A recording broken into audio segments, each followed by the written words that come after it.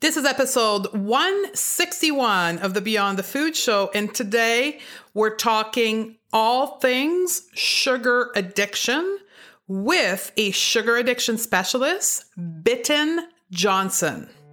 Stay tuned. My name is Stephanie Dodier, clinical nutritionist. I reversed my diagnosis of anxiety, depression, adrenal fatigue, and obesity by going beyond the food. I can tell you one thing, that willpower, discipline, and deprivation aren't the permanent solution to transforming your relationship to food. So how do you leave overeating, emotional eating, food craving, and binging behind you so you have the food freedom to achieve all of your goal and be happy now? As a top 25 alternative health podcast in the world, this is the Beyond the Food Show. Hey ladies, welcome back to 161. And today episode, it's an interview. I don't do as much these days of interview because I have so much to tell you myself. But this one I had to bring forward to you. It is a very in-depth conversation about addiction in general. And we're narrowing our focus around sugar addiction and with someone that I met earlier in 2018 in Spain when I was speaking at a conference there. And I fell in love with her. My jaw just dropped on the ground when I heard her seminar on addiction because she is completely aligned with me. And she's like the pre-work that you have to do if you are an addict. And that's the question that I want you to really ponder here. Are you an addict? Are you a sugar addict or an addict to anything? Because I find these days that in the world of nutrition, health, and food philosophy, there is a lot of people that are self-labeling themselves as an addict. And I'll share a little bit more on that in a bit, but they're labeling themselves as addict, which is not really the case. We're mixing up the interpretation of what it is to be an addict versus, example, in our case, what it is to be emotionally consuming sugar to make feel better. And Bitten will explain more of that during the interview, but I thought that was an essential topic that we needed to talk about. And I want to frame a little bit the show here to say that this is also a very personal and vulnerable, open heart episode because we are sharing my journey through addiction. So Bitten and me have been using her assessment method over the last couple months for my own journey. And she's done the complete assessment on me. It's a 3-hour process. And I've allowed her to entirely share it with you. So it's very personal. I am totally cool doing that because I know it's going to help many of you. And that's part of my journey, right? When you go through the process of healing yourself from whatever, when the healing and the scar is completely gone and it's completely closed, you are able to talk about that quote unquote problem, addiction, grieving, whatever the thing was, with an open heart without judgment or shame around it or pain around it. And that's where I am in my journey. That's why I'm able to share that. But at the same time, I wanted to frame it with you so you can understand that it is very personal and vulnerable for me to share that with you. And I also want to say that this was a video interview and there is some slides that were shared as well. So if you go to the show notes, stephaniedodier.com/161, you will have the link to the video interview. We were actually broadcasting on Facebook that you can watch the slide as well. So I think Bitten and me did a great job describing the slide, but if you really want to see particularly my assessment and my curb, as she called it, you'll have to go on the video on the show note to watch this. Also, before we get into the topic, I wanted to make 2 quick announcements for you. We have launched our own assessment tool. on our website, stephaniedodze.com. It's the Food Freedom Score. So it's about understanding where you are on the food freedom scale, right? On your ability to be at peace with food and also with your body, and to be able to live that life where you feel great about who you are, what you're eating right now, your relationship to food and your relationship to your body. So it's about assessing that, and we call it the Food Freedom Score. So you can go right to my website, stephaniedodze.com, and you'll see right there when you land on the website, the Get Your Score. I think that's how they called it on the website. And alongside to that, we're launching also the Food Freedom Challenge, which is a group challenge. I've never done that. I've never done a challenge.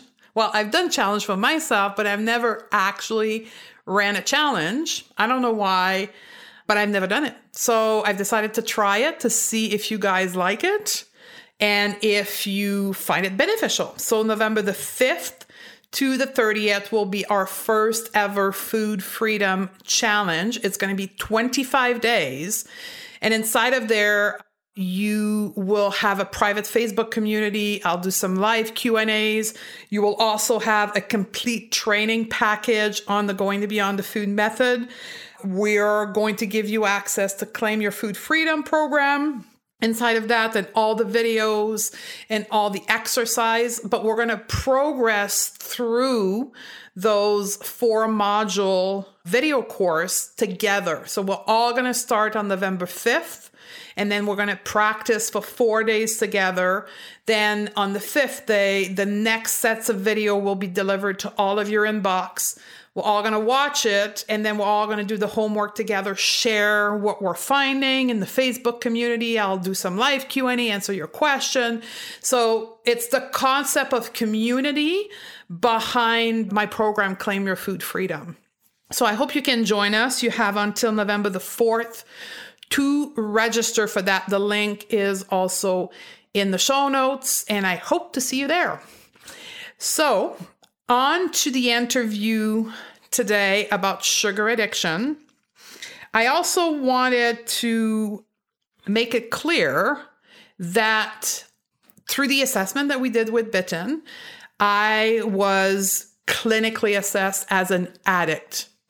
And I've known that. This is not something that is new to me, but I wanted to share with you my own perspective on the status of addict or the status of addiction, because I think it's important to see another point of view. So if you look at the medical term or the medical assessment of addiction, is somebody that uses a substance that has negative effect on their life, which clearly many of the substances that I've used have had negative effect. There's other substances that I've used that have not had negative effect, but that doesn't, to me, label me or make me a quote unquote addict. I find that when we label things, when we say I am anyway, for me and the way that I practice is very disempowering.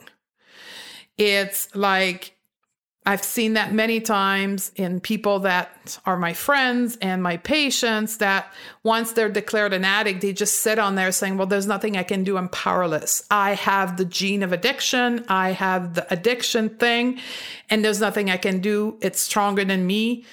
And for me, that's very disempowering. That's why you'll probably have never heard me talk about being an addict or having an addiction, because I find it disempowering. I find that when you use this piece of information, that your brain, yes, does have a capacity to be addicted, but good information, good to know, but it's also about what can you learn from this and how can you move forward from there.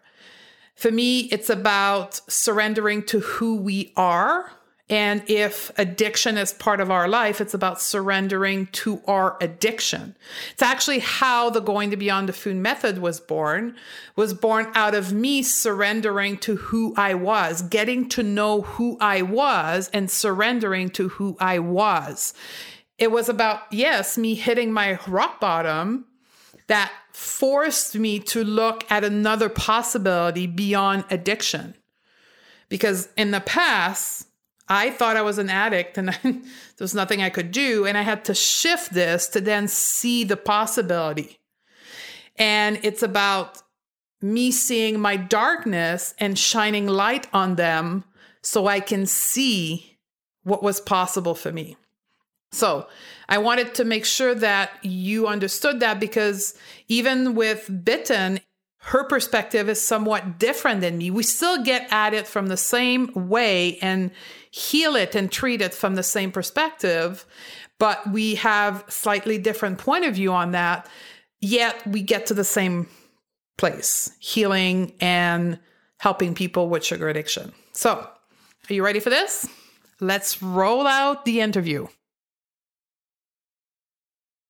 So welcome in, everyone. And I want you guys to be aware that I'm sharing the space right now with Bitten Johnson, a friend and an expert in sugar addiction. Today, we're going to discuss what is sugar addiction and what we can do. And we're going to get into the great detail. Plus, at the end, you're going to see my own journey with addiction and sugar addiction in particular, because I've given Bitten the opportunity to share all my results, because she did assess me, and we're going to share all of that towards the end of our time together. But first off, I want to introduce who I have as my co-host for today. So Bitten Johnson is a registered nurse, an Addis/sugar certified, and is also a sugar addiction specialist and pioneer in Sweden. And we've met actually in an international conference that we went to in Spain, because that's her area of where she's rocking the stage, is mainly in Europe. So you may not know her because it's kind of her first introduction to here in North America. So I'm very happy to have her here. She's worked in the field of addiction for over 22 years, and she's founded a unique holistic treatment model for sugar and flour addiction. And that's what we're going to talk about today. So welcome, Bitten. Thank you, Stephanie. It's wonderful to be with you. Gotta love technology. She's in Sweden. I'm in Canada and Quebec, and we're broadcasting all around the world together. So very excited. So let's jump right into this topic here. What is sugar addiction and what is not sugar addiction? And that's a very open question. Go for it. Absolutely. And I'd like to share some PowerPoints with you to just look at, when I talk about the brain and addiction, because first of all, I want to say that we know today that sugar and flour can act as a psychoactive drug on some people's reward center. Not everybody that likes sugar and sweets is going to be an addict. And you can eat a lot of sugar and sweet and not have a lot of consequences. And you might not be an addict. But some people lose control and then the addiction starts. And then, it's a very, very severe illness and it's very hard to get out of it. So many of us, I'm a sugar addict, and so many of us, we feel a lot of shame that we can't get our act together. Why don't you have any self-discipline? Why don't you do as I tell you? Why don't you just stop? So we keep doing this. We hide, we lie, we sneak, and we feel awful, miserable. And actually, what I like to tell you guys is that this is a biochemical problem in our brain. And it gives a lot of consequences physically, psychologically, socially, and spiritually. But we are not weak-willed people. It's not about willpower. And that's what I like to tell everybody. And that's what I fell in love with you when I heard you speak at the conference we were together, because most people who talk about addiction talk it into the context of something is wrong and something's got to be fixed and you're weak and you have no willpower. That's the message we hear all the time. And I love your approach. And that's why I brought you on to the Going to Beyond the Food Project. And that's why you're here today teaching, because your approach is based out of love, not fear. So kudos for you for doing that. Yeah, and I also say, I work with salutogenesis, which means adding healthy things to our life. I want us all to be happy, joyous, and free, and not be locked in a jail with our addiction. Because once we understand our addicted brain, we can see it as a gift. That sensitive brain we have is a gift. We are very special people. Take away the shame. Just go for it. And here's what I like to share with you. Go for it. Yes. So for those that maybe, I'm going to turn this into a podcast. If you're listening right now on the podcast, know that the video version of this podcast is available in the show notes right now of this podcast, stephaniedodier.com/161. So you can actually see the slide, but Bitten will do a great job at describing visually what we're seeing on the screen right now. So if you're listening in the audio version. Okay. So I like to say to you, welcome to the world of sugar flour addiction. It's a controversial subject, but I like to help you to understand why this is. And we are so many people all over the world that struggle with this, have struggled with this, and we scratch our head and don't know what to do. And let me take you on a little tour in your brain. This is a very short tour, but it explains what's going on. So first, I like to talk about the triune brain. That our brain is actually three brains, three different types of brain. And they are serial connected, like a computer that is connected to other computers. But you know what? The interesting part with this brain is that sometimes it doesn't cooperate. And I'm convinced that any sugar addict that is listening to this right now will say, yeah, that's me. I want to do a certain thing, but I do the opposite. And I beat on myself because I do things that I really don't want to do. And you sit there wondering, how did this happen? And this is what I'm going to explain to you, why this happens. So first, we have a part in our forehead that's called the prefrontal cortex. And you know what? That part is not matured until we are around 25 years of age. And here is something I really like to point out to anyone that think they have a sugar addiction problem, that sugar is a very, very legal drug. It is absolutely everywhere. So if you look back, I'm sure that you got sweets and all kind of goodies when you were a little kid. So of course you didn't have established, a prefrontal cortex that's functioning. So how in the whole world could you know that you actually were given a drug if you had the inherited sensitivity for sugar and flour, which is all about, because we talk about three things. First, you need to have a predisposition. That's something you get from your parents genetically. We know that today. And then you have to get the stuff. Like if you were in a country that they don't serve alcohol, you cannot become an alcoholic. But think about sugar and flour. It is everywhere and it is all the time, every day. So, the stuff, you got that in you, the drug, so to speak. And nobody knew when you were a baby or a little kid that you had this sensitivity. The third is that we have to also be in a society where this is accepted in a way. And if anything is accepted, it is sugar and flour and sweets and sodas and candies and all that. So I like to explain it in the way that some of us are born with a very high sensitivity. That means that we don't need so much of exposure. We get addicted really quickly. Some of us might have a very low sensitivity, but we get a high exposure. I'm sure you understand what I mean with that we got a lot of junk food as very, very small children. So that got us all started. But anyway, the prefrontal cortex, here we have some very interesting features, If our prefrontal cortex doesn't work very well, you have a hard time with impulse control.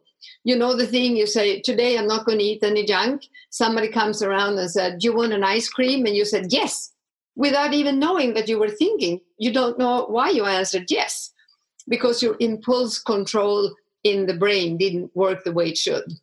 We get a loss of strategic thinking here. We are not able to see all the consequences of our actions. We lose our planning skills. We have a severe decision making. We have a severe risk assessment, poor judgment. We're losing our ability for self-discipline. I thought when I was active in my illness, I thought that everybody had somehow gotten self-discipline from some kind of store or something. And I had none, and I did not know where to go and get it. I had very, very poor self-discipline. Today, I know exactly how I can work on my own self-discipline, and I can work and help others. Think about it. Like if Stephanie and I lived closer together, which I would love, and we would hang a lot, and she would ask me, do you want to go to the movie with me? I would say, yes, absolutely. When? And we would decide a day. And then I wouldn't just forget about that or say to her an hour before, no, I don't want to go to the movie. I wouldn't break that commitment. You see what I mean? I would really keep it. But if I tell myself, today I'm not going to eat this and I'm going to take a walk, I break that all the time. This is what I'm talking about. So the enemy is inside me when I lose my capacity in my prefrontal cortex. And you know what, guys? Here is where addiction starts hitting us first. And remember what I said. You need to be 25 years old for this to work. You're not matured before. And you started probably eating sugar and flour long, long before your 25th year's age. So this is important to understand. And then we have the reptilian brain or the survival brain. In this part, we don't have any language. This is instincts. This is like instinct to eat, to reproduce, to fight, to flight. This is very rigid. Think about a crocodile. How in the whole world would you start training a crocodile to go heal? You can't. So this part is obsessive, impulsive, paranoid.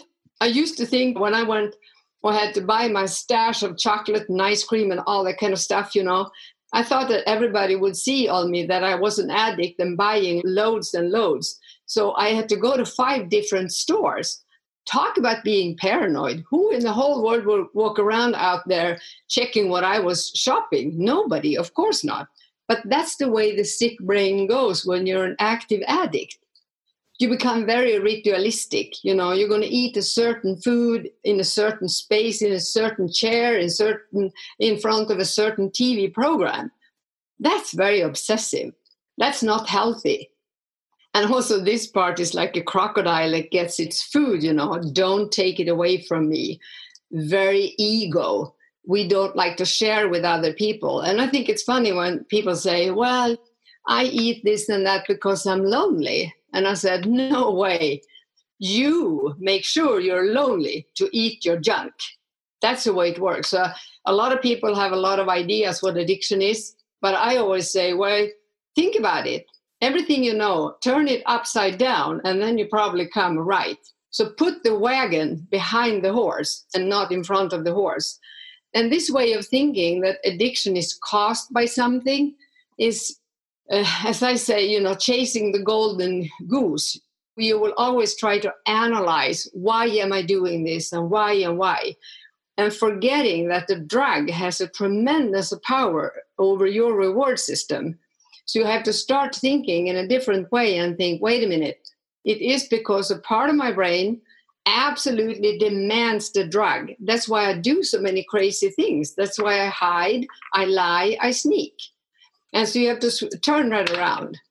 So this one also has another thing that's interesting to think about. It cannot learn from mistakes. When I read that and studied this, it was such a relief because I was thinking all the time, why do I keep doing the crazy things I do? So there's a lot more to learn about that, but we're going to keep going. So we used to say about this reptilian brain, it's so far from the head, it doesn't even know there is a head. So I want you to think about that. When this thing is ruling your life, you're in bad trouble. It can overrule the mammal brain and the neocortex. And for addicts, this is causing the biggest confusion ever. Who am I? Why am I like Dr. Jekyll and Mr. Hyde? And this is what I like to help you see. When is your destructive part, the one that I call the red dog? When is that acting out and destroying your life? And how can I help you to see your beautiful, wonderful, gorgeous blue dog, the healthy part of you that you need to grow? And here's where some people like Stephanie comes in that has tools and oodles of tools to help you develop your blue dog. So this is what I like for people to understand. The mammal brain, the feeling brain, there are some things we need to understand about that. We keep tracks of the outside world. Here is we have bonding. We love to bond. It protects us. But it also wants reward, survival reward. It likes to avoid pain at all costs. It's emotionally controlled. We can lose totally control over our emotions and they can run berserk. And it can overtake our senses and our reasoning. And here is one very important area. It's reinforcement. And I tell you, the industry, they know this very well because they connect sound, colors, and all kinds of stuff to your favorite food so that we're like a little rat in a maze, that we knew that in the left-hand corner there was food yesterday or goodie. So we're going to go back to the left corner all the time. And that's why they have like the ice cream truck and the McDonald's M and the colors and everything, because they know that this part of our brain going to lit up and say, I want it, I want it. So this is where we deal with healing this part of the brain. And then we have the neocortex, the thinking brain. It's the big brain. It's 5/6 of the brain's whole mass or pulp. Here we have abstract thinking, strategies, planning. We're solution-oriented. We have our language here, senses information, reasoning, empathy, love, and spirituality, as we can call it, all the higher functions. But if you have this crocodile or the reptile being hooked on sugar and you are caught up in this web of just dieting, eating, losing control, how in the whole world are you going to develop this part of your brain? So please, if you listen to this, don't feel ashamed if you're stuck in this rut. There is many, many tools today to get out of the rut and live happy, joyous, and free. And there you have my beautiful little picture of the red and the blue dog. So I like to be like Cesar Millan, the dog whisperer on Little Red Addict's dog. And I want to scare them down in the basket and they're going to stay there and help you grow this beautiful blue dog. So that's what I wanted to say about the brain, Stephanie. So if we sum it up in something short, we have genetic. Yes. That increase our chances to become addicted to sugar and flour. Yes. Right? Processed form of sugar. From psychoactive substances. Yes. Yes. And then from there, our environment absolutely triggers this expression of the addiction. Did I understand this right? Yes. And then our brain interacts in 5 different layers that you've shown us to create all the patterns associated with our addiction. Absolutely. So for many people, first comes the addiction, the drug-seeking behavior and the loss of control and the inner fight where you try to control this, but you can't. And then comes the outer things, when you start losing control over many of the issues in your life. You choose to be home alone to eat because the drug is stronger than your loving friends. And you start using a lot of money on this and you start becoming obsessed with weight, body, training, and you start hide more and lie more. And maybe you become, sick, but you won't tell that you're sick because you feel ashamed over your eating. It's like with alcohol, you can't hide if you're drunk because you smell and you act very funny. But with sugar and flour, you can behave very proper among other people. But as I did, I went home and I had my stash and I sat there and ate and ate and ate until I got sick.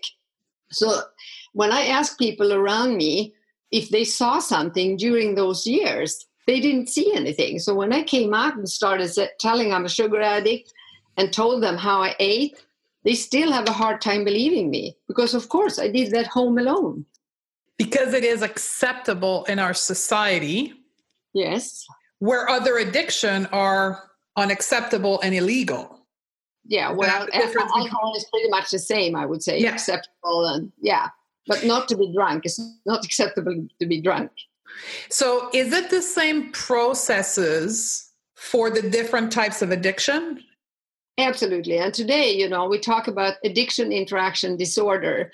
And my 30 year in this field, addiction medicine, and doing this evaluation that I'm going to show soon that we did on you, is going to see, I've seen this so many times. It starts with sugar and flour in an early age.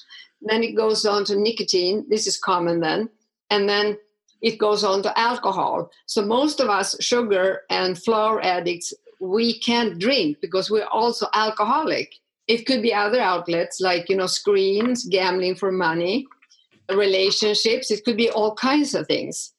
And this professor at the Swedish University Hospital, his name is Stefan Brenner, he also said when they did a lot of research on the brain, they were the one that saw that gambling addiction is a chemical addiction, but it is your own chemicals, like alcohol or opiate addiction.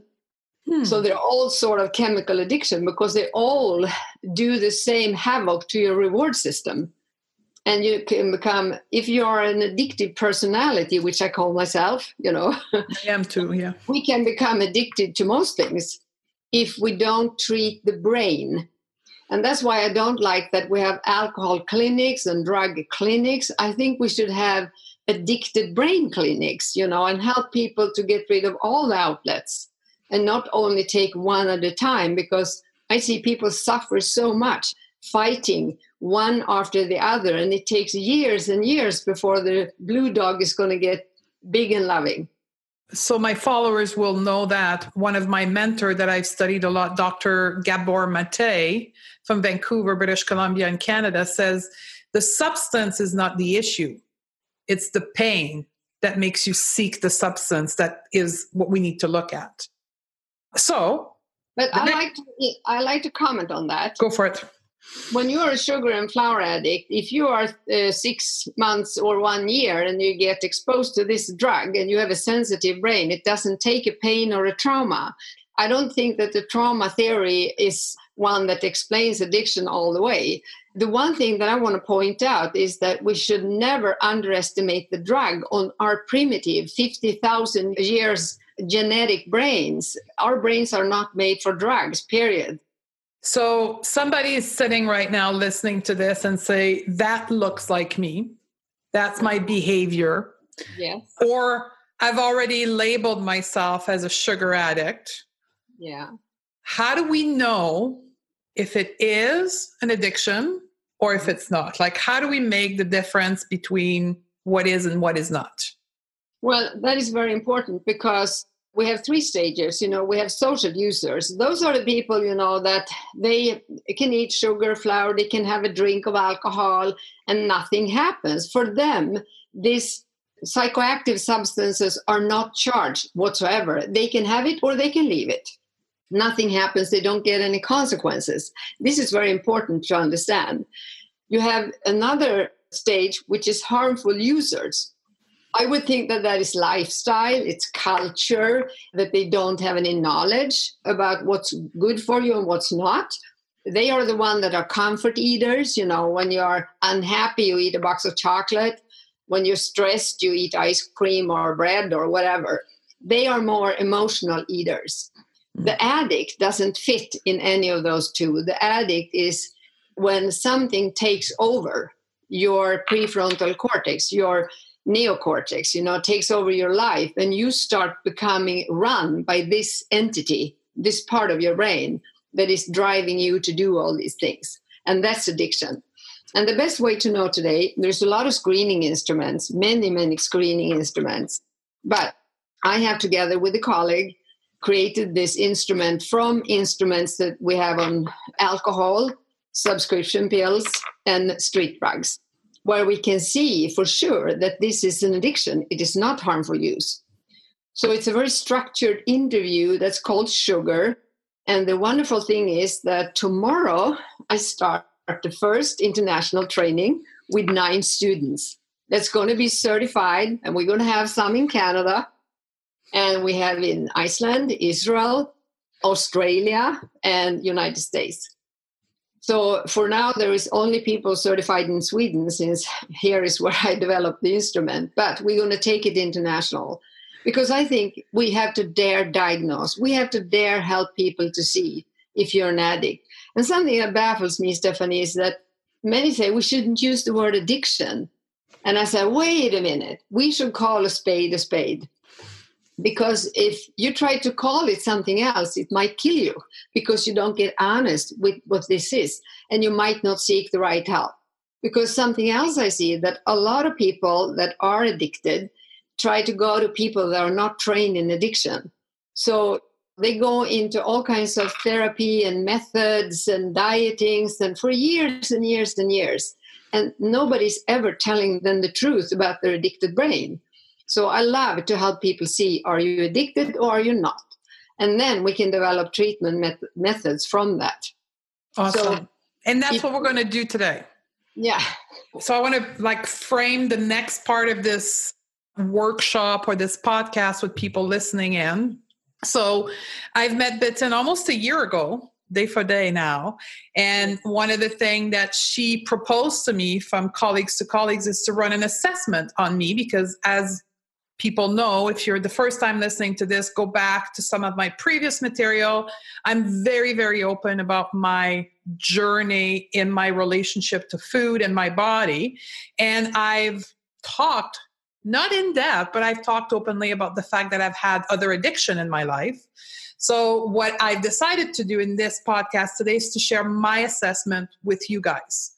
So me and Bitten sat for almost nearly 2 hours, and she asked me a long number of questions, and she came up with what we're about to show you right now, which is my addiction journey, where I am today in comparison to where I was. So it's my raw and honest truth that I'm sharing with everyone here. And that's how what I do today was born from this journey. So from there, I'm going to leave it to you to take over, Bitten.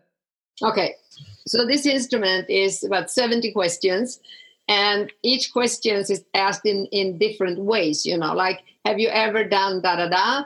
And if she said yes, or my client says yes, then I ask, has it happened the last year? Because we want to know if it is actual. And then if she say yes, then I asked her, when did it happen the first time? How old were you? So that's the background to how we later on develop the assessment that you're going to see now. I'm not going to show you the actual questionnaire, all the 70 questions, but this instrument is built upon the international criteria for addiction, ICD-10, WHO is doing. And now the 11th version actually is coming. So we're going to soon update it to ICD-11. The first thing that I look at with her, there was, are you an addict or not? And that's why I'm going to show you the checklist. That is the first result that comes from the questionnaire. So here we go. And I'm going to take that up on here. So while Bitten looks for the assessment, for those listening on the podcast, quick reminder that the link for you to view the screens will be in the podcast show notes. Yeah. Go for it. Okay, so this is just a structured checklist where we put the criteria for addiction, and then we have 1 page for harmful use. So the rule is that if you have 3 symptoms spread in 3 or more criteria on the addiction part, then you don't have harmful use, because you're past that stage, right, and gone further into addiction. So when I did this on Stephanie, she had 2 symptoms on harmful use, but since I had looked at the criteria for what we call pathological use or sugar addiction, and here you can see that she had a lot of symptoms. A means last 12 months, and L means during a lifetime. So like if you would do this on somebody that has been drug-free for more than a year, it would be, yes, you're an addict, but okay, you're in remission, if you understand what I mean. So the number here, this is question 35. I'm just going to give one example and you can look at this. Number 35, she had that symptom the last year, but the first time she had that symptom, she was 27 years old. So 27, it's the age behind the A. And then we had A10 on some, A36, and so forth, and A37 and A37. So this is how I get her curve, the age and the symptom. So a total, the summary here is that she has 7 symptoms in 4 criteria, and that is sugar addiction, because you need 3 in 3. Okay, so then you know that one.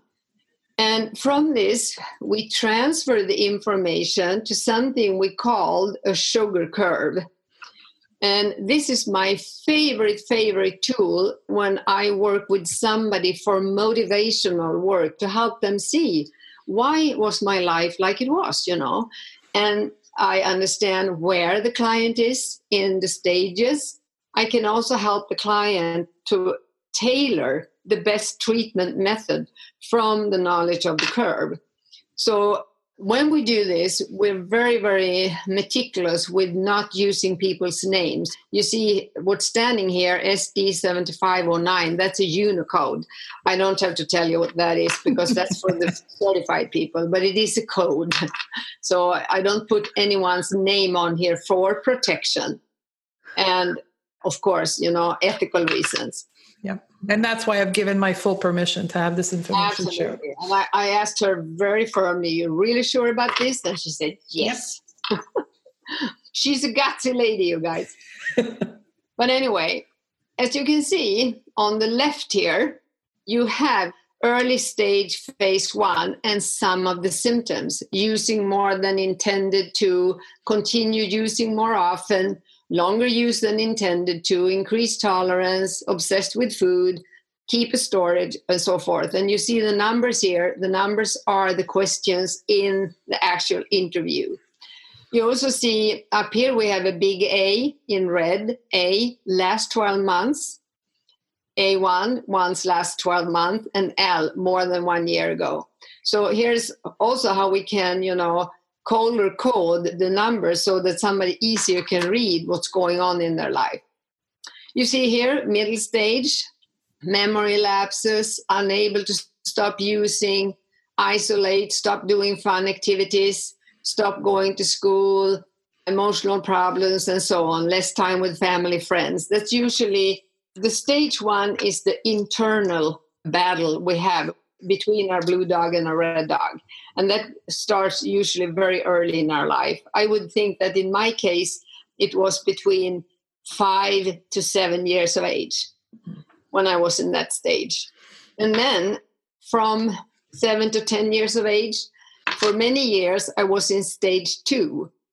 And it was the last years, actually, when I quit smoking, I dived into late stage. And I got all the problems you see down here, which are compulsive obsessive use, foggy brain, a lot of medical consequences, psychological consequences, could be depression, it could be anxiety, you name it. Withdrawal symptoms, trembling, blood sugar swings, using substitutes to avoid withdrawal. So here you get help to see too that, because most people when they come to me, they said to me, when they see their curve, they said, wow, I knew it was a problem, but I didn't know it was that bad. So this is the first step we take slowly into surrender. Because if you're an addict, unless you surrender, you can never find recovery, because you're going to keep hiding it. You're going to keep fighting with the wrong tools. You're not getting anywhere. So surrender is, of course, a painful process, but as addiction specialists, we are trained to hold your hand and guide you through that process and help you be free from shame, all the stigma surrounding this illness. So the next is the curve, which is actually sort of the real summary. And as you see the color coding here, you see that sugar is purple. And then if we do on somebody with alcohol, weight, benzodiazepines, depression, anxiety, nicotine, opiates, or all kinds of stuff, we use a different color. So right now, Bitten, we don't see any color for some reason. No, because it's going to come. Oh, okay. Sorry. It's coming. Remember when we looked at the checklist, we saw that the earliest age you had a symptom were 10 years old. So here, when you were 10 years old, Stephanie, you had 2 symptoms. Let me take the purple curve first for you guys. So after those initial 2 symptoms, nothing happened until you were 25 or 26 around, I think. And then you got 2 more symptoms at that age. And then you had a long period between 26, 27 until you were 36. And then you had 1 more symptom. And we're talking about sugar addiction symptoms here. Absolutely. We're talking about symptoms in the ICD-10 criteria, the International Addiction Criteria. That's what we're talking about. And then at the age between 37, 38, you got 2 more symptoms. And remember, you had 7 symptoms? Yeah. So here, the illness stopped. I would say that it was very exciting for me to do this with Stephanie, who is totally open and so aware of her life and her problems and have worked so much. And you can actually see in the curve that she has really worked hard to arrest her illness. Because I'm going to show you the most common curve, and then you're going to see the difference where the curve just goes way down all the time in someone that haven't gotten, work with themselves as you have done, Stephanie. And I remember I told you that, wow, I can really see what you have done. Mm-hmm. So that is very exciting, I think. Also, we do a screening for anxiety, which is the gray line here. So we just note, when did you have the first symptoms of anxiety and when did you have the last symptoms of anxiety? And we draw a line there. And we did the same with depression, which is green. And we also looked at nicotine.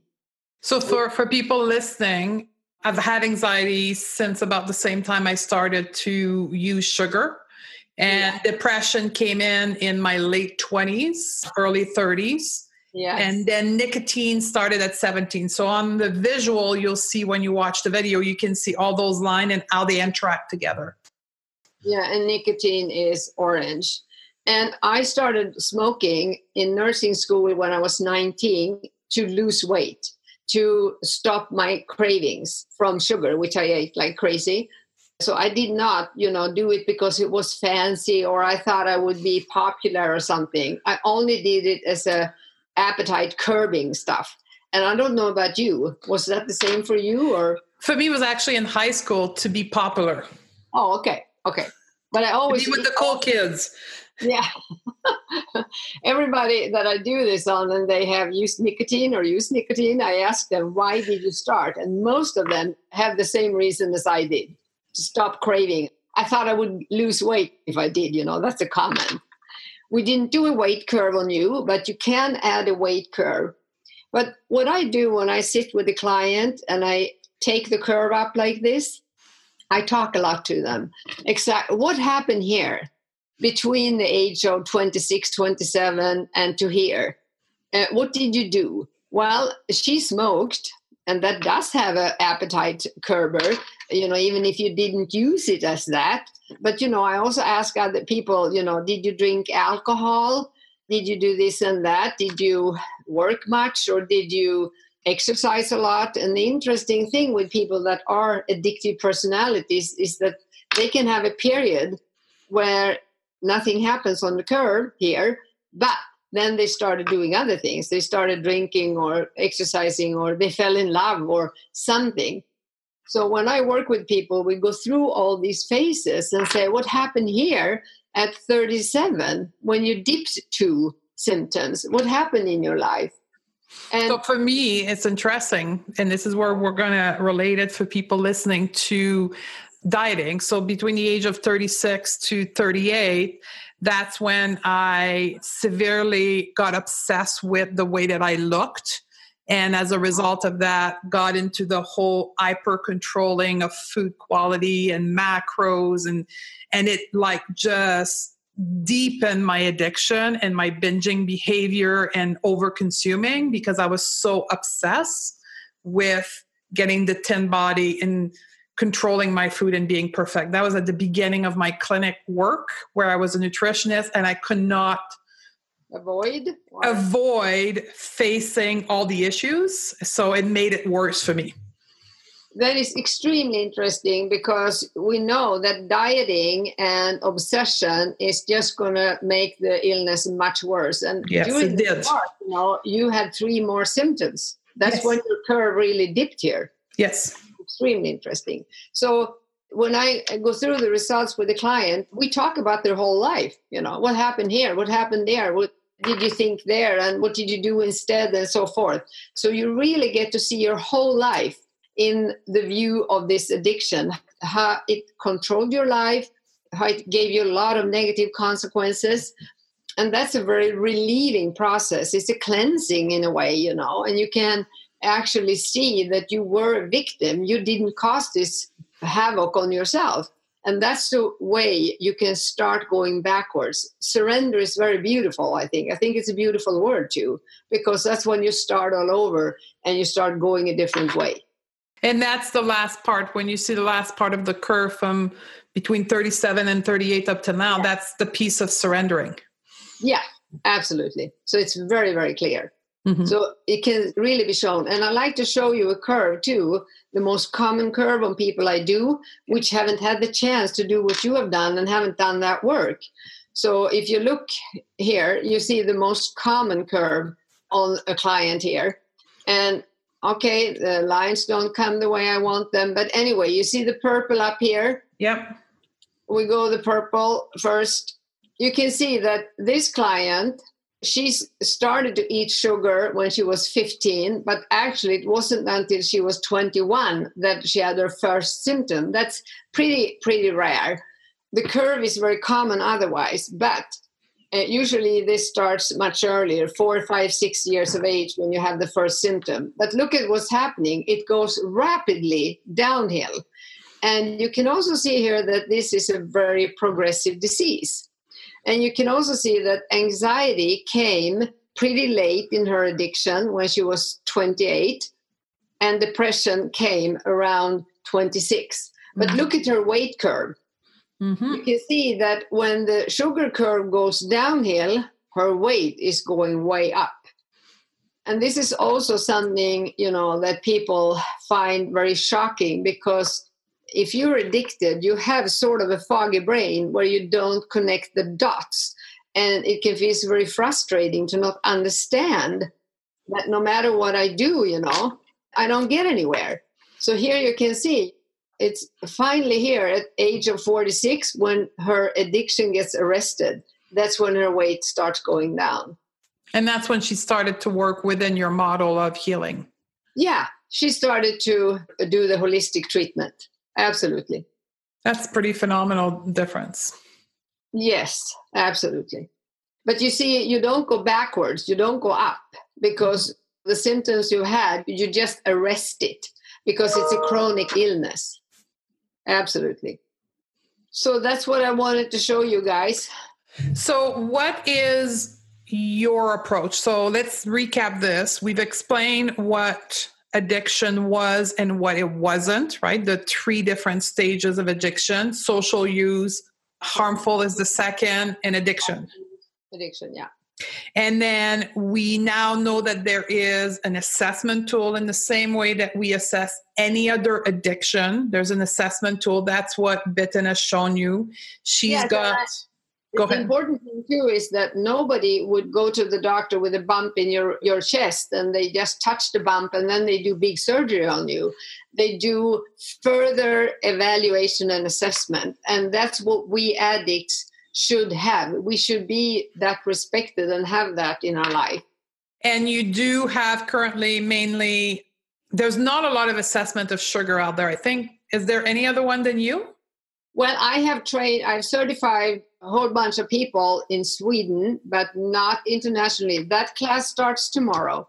Perfect. And they will be certified sometime very beginning of December. So we're helping Bitten expand internationally here by sharing her work out of Sweden. So Bitten has a number of books. She has a website, but right now, if you go to anything, it's all in Swedish. Yes, but it is almost done. We have translated the first, and it's going to come. The book or the website? Both. Both. Okay, awesome.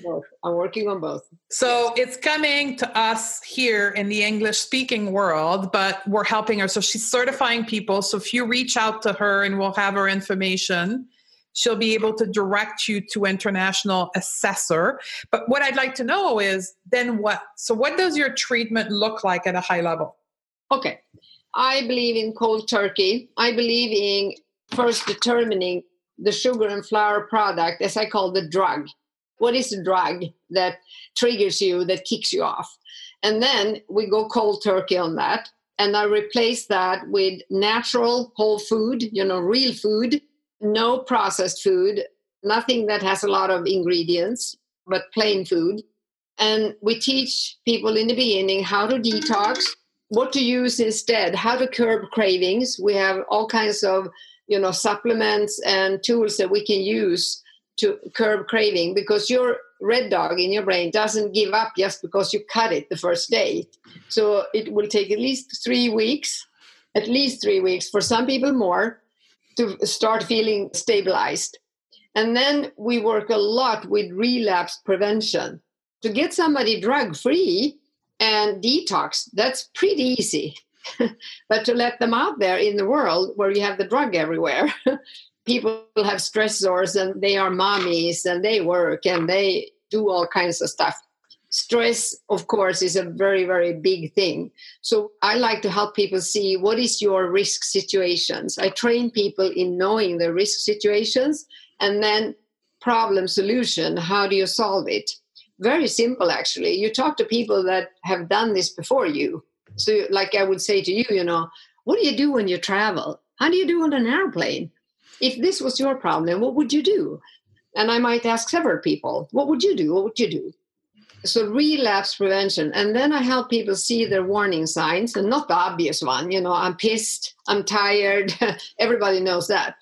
It's more like the deep patterns you have, things like, I never feel good enough. So I have to take care of everybody else, or I have to be the best perfectionistic person in the world and ambitious and blah, blah, blah, blah, blah. All those compensation strategies we all have, we do. And then if you keep this pattern up, what's going to happen? Well, you're going to get stressed inside. You're going to get tired. You're going to be frustrated. You're going to start getting angry. When you feel like, God, it's difficult to soar like an eagle when you fly with turkeys, that kind of stuff.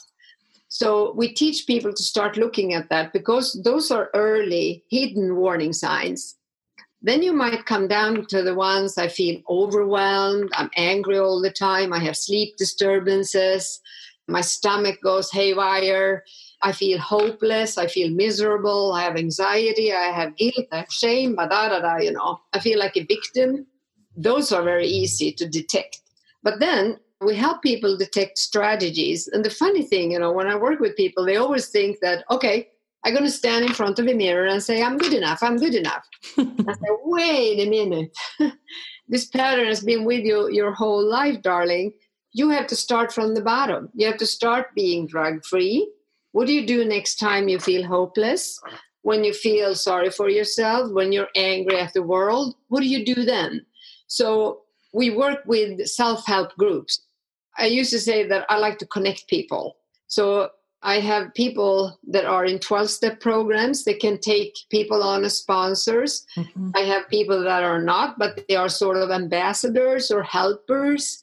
And what they do is they go in the dark with this person that feels vulnerable and skinless, sort of the new chicken. And they take them by the hand and they guide them out in the light. That's what I call it. So It doesn't have to be a special kind, but since I grew up with many 12-step groups, that is very familiar language for me. But what it means is to never judge anyone, to always open your arms, to always be this person, take somebody by the hand and lead them. So that's what I like it to be, And that's where our work intersect, in which, right? So when we met, that's where I saw the intersection of our work, because Bitten will assess the true addict and help them, guide them, get quote unquote clean of, because that's what addiction is. Addiction is when you first need to get clean of the substance and all the consequence in the brain. But then there's that's the red dog, but there's also the blue dog, right?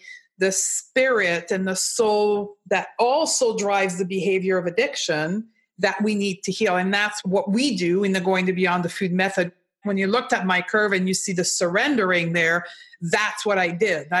That's how the Going to Beyond the Food method came, through my own healing and figuring out what I needed to do to hold my own hand and get to the light, right? And to see that I wasn't good enough. Absolutely. I'd like to add one thing, but it's included. I work with something called biochemical repair, where you go in and do special treatment to help people restore energy after being down in the pit with the drug, in order to have the both physical and mental horsepower to do the changes you were talking about. And, we have a saying, which, fits exactly what you're saying. First, it isn't about the food. Well, we don't think it is the food that's a problem. We think everything else is a problem until it is about the food. And here's where I come in and help you. Is it the food that's your problem? Until it isn't about the food. Until we're back to it's not about the food. And that's Stephanie. So I'm going to ask a question here, because I hear that a lot in certain circles, in certain groups, where people self-assess themselves as addict. Yeah. And then they clean themselves, like they go cold turkey and they eliminate everything. Yeah. And then they adopt this way of eating that removes the sugar from their life. And then they relapse. And then they say, oh, it's my addiction that's gaining power back on me. And then they go back up again. They eliminate cold turkey last 2 months. And then they go back in. And then they spend this life like up and down like this. What's up with that? And is that the right approach? It's not the right approach. And it's very, very dangerous, because you're going to exhaust your body. You're going to get adrenal fatigue. You're going to get insulin resistance. You're going to get a lot of neurotransmitter imbalances in your brain. Our bodies is not made for going this on off. And actually what it is a symptom of addiction that they don't recognize. It is the black and white thinking, and I can do it myself. You can't do this yourself. It's like trying to lift yourself in the hair. Forget it. You need somebody. And also the difference between psychotherapy, in the psychotherapy, you're very respectful to the client and say things like, what do you think? How would you like to do this? When you're an addiction counselor, because of the red dog being such a charming creature, fooling the person that has it, you can't do that. You have to point with your whole hand. Some people don't like that, but I said, but listen, I'm an expert at this. Do you think you can run the show yourself? No, you can't. Do as I tell you, and I promise you, you're going to get out of the jungle. And here is the thing, which is a confusion between how you work with psychotherapy, where you listen and let people themselves come up with things. Because in addiction, that doesn't work. You have to tell people what to do first. Then they have to change the behavior first. And then they have to start doing the listening to their feelings. And in the beginning, you have false feelings due to your crazy biochemistry. So you can't even trust yourself. So you need somebody that dare take the lead and say, hey, come on, now you do this. That's why I joke and say, I'm the Cesar Millan of dealing with a dog. And that is the difference here, because you can't trust your feelings. You can't trust your thoughts because they are warped due to the addiction. Awesome. So that is very dangerous, Stephanie. So people should ask for help. It doesn't have to be, they have to be in a treatment facility. They can do it online, but they need to ask somebody that has the experience and the training and the knowledge to get out of the jungle. And I know that was the case for me. I spent a lot of time, invested a lot of time, a lot of mentors, a lot of testing, a lot of doctors, a lot of people to get me to where I am today. It didn't happen that I just flipped the switch on and it was done. There was an investment, a commitment to my healing in all forms of it. There's a lot of people that money is a trigger. When we say investing, they say, well, I don't have money. Well, it's not necessarily about money. It's about time and it's about committing. Action. Yes, absolutely. Doing. So I have a question here from somebody listening on Facebook. And she's asking, what are your thoughts between traditional sugar and erythritol, for example? Okay. When it comes to addiction, we trigger on anything sweet because that will trigger our taste buds and they goes up to the brain. So I get a lot of questions like this. Why do I compulsively eat the low carb keto desserts? Why can't I stop? Because, I use stevia, erythritol, blah, blah, blah. And I said, because anything substitute lookalike is not going to work on us because our wiring is in that way. So bread doesn't work on us, bread by anything else than wheat. Bread-like products, pasta-like products, sweet-like products, we're going to trigger and relapse. That's just the name of the game. Sorry. So as soon as we detect a taste of sweet, that it is sweet or not, bingo. Even if it looks like bread, it's going to trigger. If it looks like a cookie, it's going to trigger. The looks. Just the visual. Yes, absolutely. Oh, wow. And if you go to the cinema and you smell candy, this is called cue-induced cravings. And we need to learn a lot about that because in the beginning, we're very sensitive. We go to the cafes or whatever, things going to move in our head. When we see these things, actually insulin going to start racing and your blood sugar going to go down. So the craving is going to hit you like that. So this makes it tricky. So there is science behind that. Is that what you're saying? Yes. That is my clinical observation. That is my life observation. And it is the journey of my student is exactly what you're expressing there. And I've had so many people tell me it's impossible. So Bitten just said it is, we are being triggered by the smell, the eyes, and then that is why sugar substitute will still trigger people who have addiction to sugar. Thank you very much for that piece of information. Okay.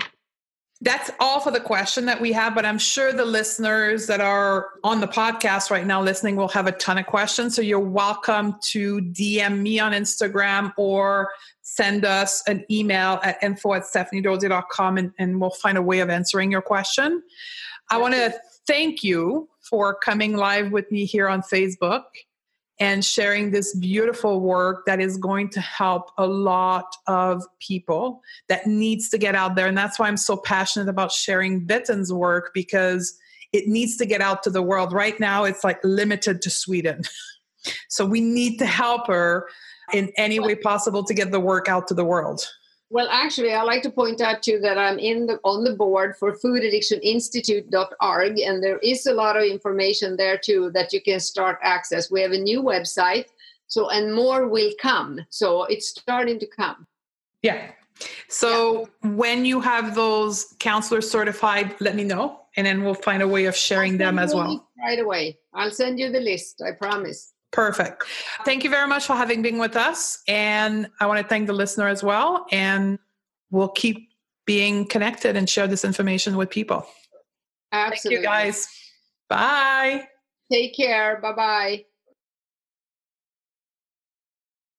So I hope this episode enabled you to understand addiction at another level. I highly encourage you to go see the video so you can see the slides and particularly my own assessment and how the Going to Beyond the Food method healed what was considered a clinical addiction. And you can see it clearly on the slides that are being shown in the video. For those of you who are still on the fence of saying, I don't know if I want to try this, I think it's a great place when we see visual how it works and how the Going to Beyond the Food method can help you as well.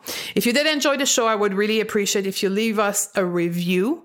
You can leave a review right from your smartphone in iTunes, or you can go to stephaniedodier.com/review, and that's going to take you directly to the review site. Let me know if the episode helped you, and if so, how. I would really appreciate. And also, if you know someone that may be struggling with addiction of any kind, that could be a great episode to share with that loved one or your friend or that person that you know that's likely not having this information for them. I love you, and I look forward to see you on the next episode. Do you eat for other reason than hunger? Maybe eating because you are stressed, frustrated, bored, or because you think you deserve it. I struggled with craving, overeating, and even binging on healthy food, no matter what diet I was on. Keto, paleo, organic, whole food, nothing stopped it. And maybe you feel the same. Tired of dieting, over-exercising, and yet another fad program. Or maybe you're overeating and binging and wish you could just be a normal eater. I thought I was alone. I was sick and tired of being a victim of my food urges. Who wouldn't be? Do you feel stuck with your eating and body right now? I want you to know one thing. You are not alone. You aren't broken. If food hasn't been going the way you've planned, know this. It is not your fault. Sadly, most women keep repeating the cycle of yo-yo dieting because they rely on old strategy like restriction, discipline, and the worst one of all, willpower. Perhaps you believe in eating more intuitively and would love to trust yourself around food, but are afraid of trying because honestly, you just don't trust yourself, or worse, you've tried before and you fail. So that's why I want to peel back the curtain and show you exactly how I changed my relationship to food and the one of my client, going from overeating, binging, and emotional eating to food freedom. And quite frankly, it is completely different from anything you've heard before. Claim Your Food Freedom is a 21-day journey to dissolve the hidden blocks, the emotional blocks that keep you stuck, and finally stop sabotaging yourself with food. Claim Your Food Freedom is a 4-step mapping process that will take you from where you are now to food freedom. You see, everything will change the moment you are willing to see beyond the food and understand why you eat. It's about transforming why and how you eat so what you eat becomes easy, natural, and peaceful. Health, well-being, self-confidence, satisfaction, and success are all byproduct of you looking beyond the food to unlock your food freedom. Plus, I'll coach you on specific roadblocks that may get in the way from you being free from food. Probably the things that made you fail before. The constant hate on your body, the all or nothing attitude, aka perfectionism, fear of failure, or even shame. And lastly, time management. If you are ready to step into a new version of yourself that eats normally and is at peace with food and maybe even your body, head over to www.claimyourfoodfreedom.com, and I'll see you on the other side. I have created an audio training entitled How to Change Any Eating Habit, specifically the one that is sabotaging you. 3 strategies to create the consistency and confidence you need to change your eating habit without willpower or discipline. I did this in order to help women like yourself engage with food in a completely different perspective so that they stop craving, overeating, binging, and using food to feel better. You can put an end to the cycle of frustration, the all or nothing mindset, and shame towards your own body, and become a motivated, consistent, focused, and self-loving version of yourself. This free audio training is about the why we eat, how we eat, so that the what we eat can be easy, effortless, and pleasurable. So if you are ready to step into the new version of yourself so that you can change how you interact with food, head over to stephaniedodier.com/training right now.